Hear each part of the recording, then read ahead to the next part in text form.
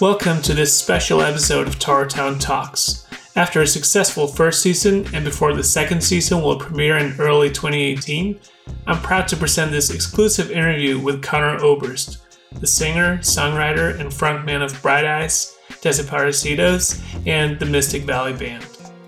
Starting in 2013, a gloomy chapter was added to the story of Conor Oberst. All of a sudden, Oberst was falsely accused of having raped a fan at a show at Cradle in Carrboro, North Carolina, 10 years earlier. The interview you're about to listen to, however, does not deal with the details of the accusation, the libel lawsuit that followed it, or how it affected the record sales of Oberst. Suffice to say that Oberst was undoubtedly innocent, and that his accuser completely retracted her story, admitting she lied to get attention. Instead, this interview, which was recorded earlier this year in Copenhagen, focuses on how to find peace in this world, through meditation, marriage, soothing YouTube videos, getting older, and, especially for Oberst, through songwriting. After the false accusations, the mental state of Oberst declined.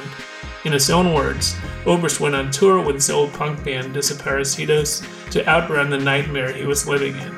During the tour, however, a doctor had to check in on the health of Oberst as he was clearly not feeling well. He was diagnosed with unusually high blood pressure, a cyst was discovered on his brain, and the tour was cut short about a month. He then returned home to his native Nebraska after having lived for over a decade in New York. Back in Omaha, he went through the therapeutic recovery process of writing the songs that would appear on both the stripped-down album Ruminations and then the full-band album Salutations. It is against this backdrop that the following conversation about finding peace took place. The first question for Conor Oberst is about which kind of moment he finds himself pursuing the most, the tranquil and peaceful moment, or the excited and ecstatic moment? I would say seek out them, both of them, at different occasions. I would say it's harder for me to get to the tranquil moment. I'm kind of, mind's racing and it's hard. I'm not the best at just relaxing but when it does happen and you get to that moment of peace, it's I think it's probably even better than the exciting moment. It's pretty easy to get to exciting moments, Who do you look for, or who do you look to for inspiration in terms of keeping yourself sane and calm in this world? Well,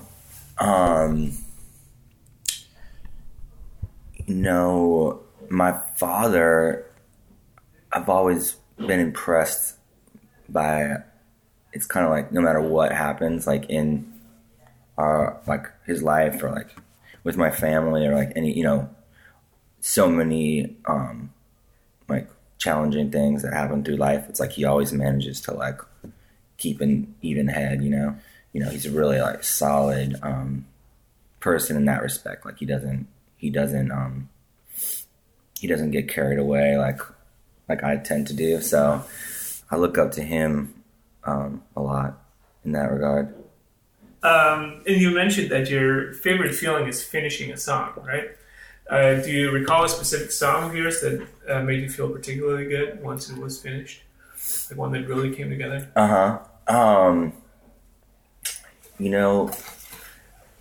They all feel pretty good. Sometimes I get asked if you kind of had to pick your favorite song that you wrote, which is a weird question. Mm-hmm. But my go-to answer is this song called Cape Canaveral. That's on one of my older records. But I don't know, something about that song.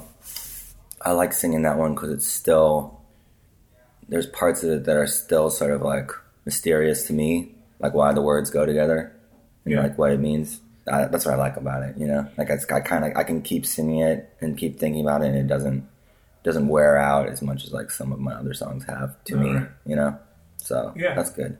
For some reason, Four Winds comes to mind as one that must have felt really good. Yeah.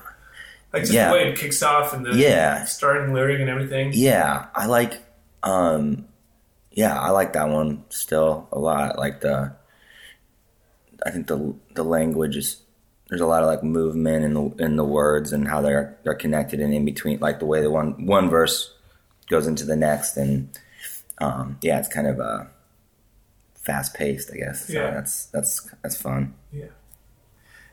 Do you ever use that awareness of how good it feels to finish a song to pick yourself up? Like oh, I don't feel too good. I'm gonna write a song.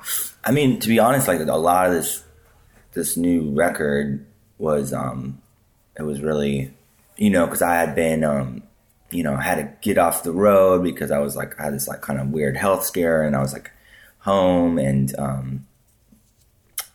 just kind of in my house, and it was really like wintertime in Nebraska, so I was just I don't know, I really needed to do it. I hadn't written in a while, and I hadn't really felt like writing in a long time, but when all the songs started to come, it really I don't know, it was like exactly what I needed at the time, even though it's like you listen to songs and they're not exactly fun songs, but but I think there was, that to me it's always like when you're able to kind of put something down that makes sense to me and kind of helps clarify like things I'm thinking or feeling, and like makes them sort of tangible, then they have like they sort of have like less power over me, like any of those like a lot of negative thoughts. Like if you can, it's like you take that and then you like you make something out of it that's hopefully like of value, or at least feels like I was able to express something that I needed to like clarify for myself. And so yeah, that was something good came out of something shitty or whatever. Exactly. Yeah. So so you're a married man now. To what extent does your wife take on the role of talking sense into you if you get too wound up? Yeah. Oh, and that's another. I should have thought of her for your other question. Because she's also like, she's got a great personality. Definitely like sort of a yin and yang thing where she's like always calm and like very like, she's just like a really like low key calm person. Sometimes she gets upset, but she's like really she's just really chill and like very like, I don't know, she like has like a beautiful garden, and she's like patient, and she like she's like kind of all the things that like I can't do. It's hard for me to sit still. It's hard for me to, I don't know, plan ahead too far, and like, or just like so she's really good about she has a very like calming effect on me, which is nice. Not to get too private or anything, but was that part of what attracted what made attracted her to you? Yeah. Or no, the other way around. I always get confused. Right. No, I know what you mean. Yeah, I think so. Yeah, absolutely. It's I think I know for myself, but I think everyone kind of universally, like there's a part of you that's like wanting, like to kind of go out and like the whole like adventure of the world. But if you find someone that like makes you feel like, I don't know, kind of like safe and protected and like grounded. Yeah, grounded, exactly. And so she does that for me. So that's been a big cool. Plus. So I got to interview Slash a while ago, or a few years ago. Oh, Slash, okay. Yeah. And he told me in the interview that he's still ultra insecure and that he's as nervous about going on stage as he's ever been. Yeah. And you've played a lot of shows. He's played even more, and I was kind of surprised to hear that. Yeah. It's like you'd think he would be like so confident walking on stage, but how can you relate to that? Oh, for sure. I always there's always, it's not like a long period of time, but I would say like 5 minutes or 10 minutes before it's time to go on. Like it's like a physical thing. You can feel like the adrenaline starts ramping up, and like it's like it's not as bad as like a panic attack, but it's like it's just I can feel like physiologically, like I can feel things like changing. And then I usually go out there and I kind of know after, I mean, sometimes, knock on wood, sometimes things can go wrong at any time, but I usually, for me, it's like once I get through like the first couple songs and I kind of like feel like, okay, I got this. And then the rest of the show is like, you know, that anxiety or whatever kind of it like goes away or lessens. Yeah, totally. So the very first line on Salutations in Too Little to Fixate is about meditation. Meditation.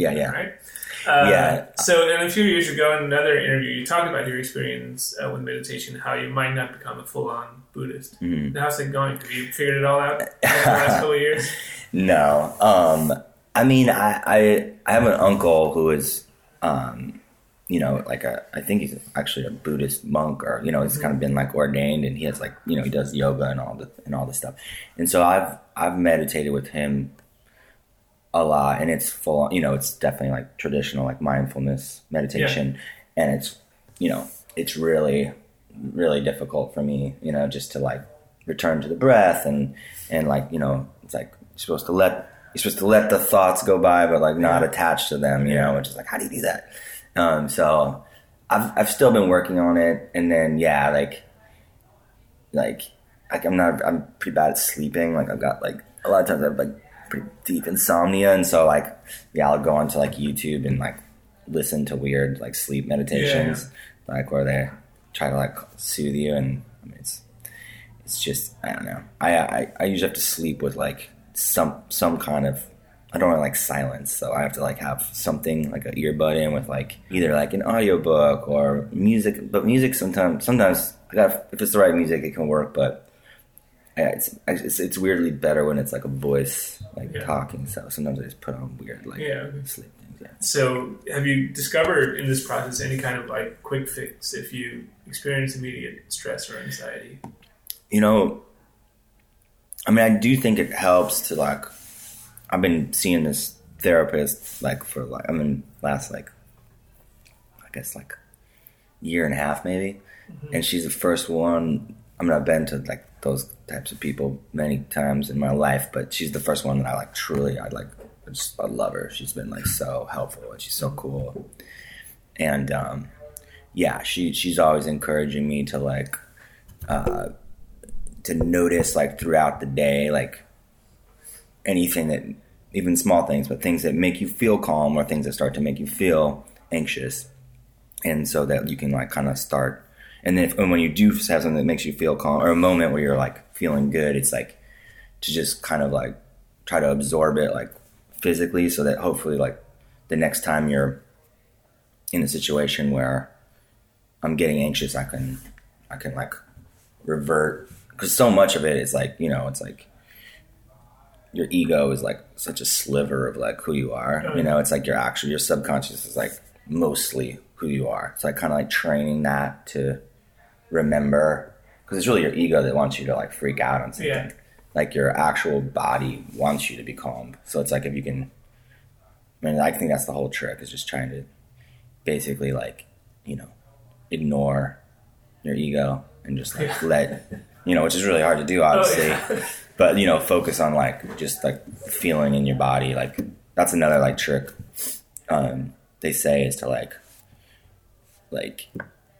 you know, whatever it is. Like, you can always feel any part of your body, like, if you just think about it. But just, like, focusing on something, like, physical on you as opposed to, like, the laundry list of other thoughts that are going down. You know, so I've tried that. I mean, with moderate degrees of success. But, yeah, keep working. So in this day and age when everyone apparently wants to become famous, a lot of famous people talk about how overrated it is, not least in terms of lack of privacy and all the crazy people you have to deal with. But aside from providing better financial opportunities, do you find that there's an overlooked aspect of fame that is actually positive and provides calm and stability to your life?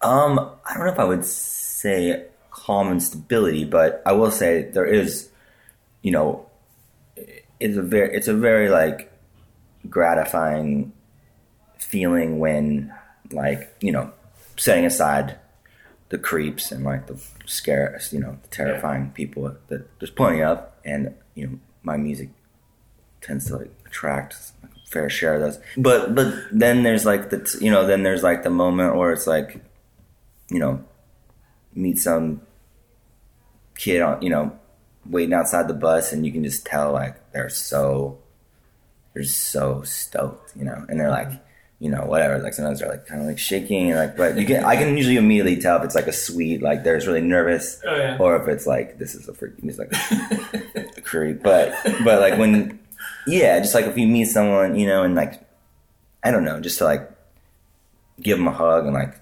talk to them for a second, it just like really makes the day like big time, and like that's a pretty cool like power to have, you know, to be able to like really make someone happy, you know, with like such little effort. Oh, for sure. You know, so that's definitely like a good thing. Yeah, and to be able to like, I don't know, like kids will ask me about like who are like aspiring musicians, and just be able to like take a second and just kind of like tell them what I think, or like just basically tell them to like, you got to keep writing songs, you got to keep just play for anyone who'll listen to you. Like that kind of just sort of like dad talk, you know. It's pretty cool. Right.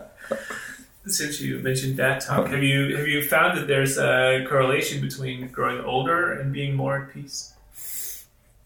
I don't know. For me, it comes in waves. Like there's times when I was younger that I felt more calm, and then I've definitely, you know, I mean, obviously, like the nature of growing old and accumulating like experiences is, you know, in theory they should be less impactful because you've seen it happen so many times, you know. Like when something happens the first time in your life, like falling in love or someone dying or whatever, you know, it seems it's so intense, and then, you know, like, you know, now I don't know. I guess it's kind of grown into more of a it's not so acute, you know, it's more of like a, you know, existential panic of like of just like everything, you know, just like everything that is potentially terrible that could happen is probably going to happen, whether to you or someone you love or a stranger. Like all that stuff is happening. So it's like almost like, I guess like if I can trick my mind into realizing like you shouldn't spend your time being so afraid or like stressed out because it's already going to happen, you know. It's more about like getting into a mindset where you can like accept it and like, you know, do more productive, you know, try to balance the scales a little bit, like do like, you know, provide more like kindness or something, like put some other energy back into the world to like balance it out, because being afraid and like, you know, freaking out or hiding under covers, I mean, like, which is like what I, you know, would want to do in a lot of circumstances, just doesn't really get you anywhere, you know. But do you regard, as you grow older, would you regard what you're experiencing as cynicism, even though it's actually as you're putting it, you're tricking your mind into actually having a more positive outlook, but is the foundation of it cynicism? Then all the bad shit is going to happen. Right.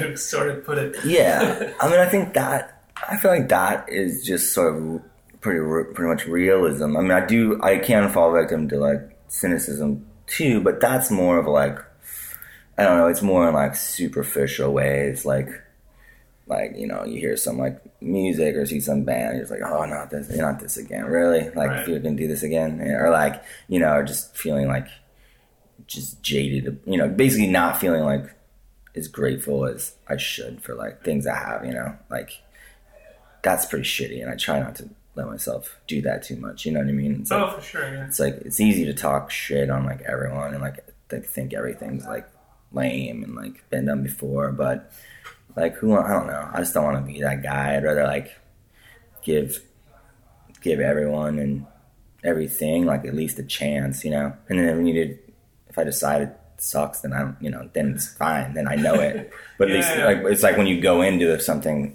situation like ready to like hate on it, which I think so many people do, you know. Yeah. And that's like, I don't know, it's just not like a good way to live, I don't think. So I remember Bill Maher talking about after Obama got elected that the whole country became a better place because America suddenly had a president that women thought was sexy. And with Trump, it seems like the opposite is happening. Do you agree with Bill Maher in the sense that whoever's president gets to determine the mood of the country? Absolutely. I mean, I was so happy that I was going to be over here for like the inauguration because, you know, obviously, I mean, it's unbelievable to me, like in like the literal sense, like it's hard to believe, and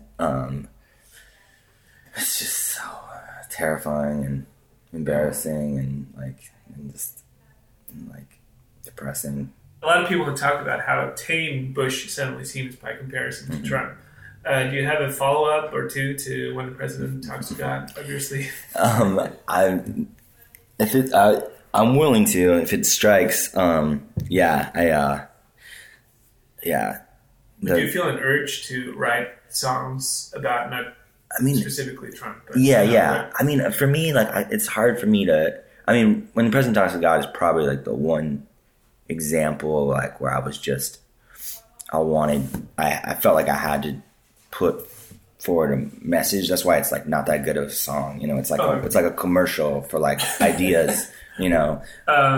So when you listen back to Ruminations and Salutations in 10 years, which versions of the songs do you expect you'll like more? I mean, I'm personally way more into Salutations just because, you know, I understand and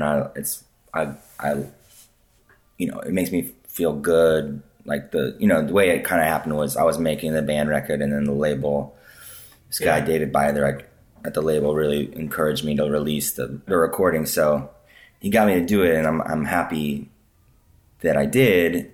And I think people like hearing it in those forms. Mm-hmm. But for me, you know, my favorite stuff is usually like other things that are happening, like on the recordings. I love this great guitar part, or I love this drum beat, or I love like when Jim James sings harmony with me, you know. And the records, I mean, it's got like the Fleece Brothers, who are like my favorite band, and then, you know, Jim Keltner, who's like, that was such an amazing experience.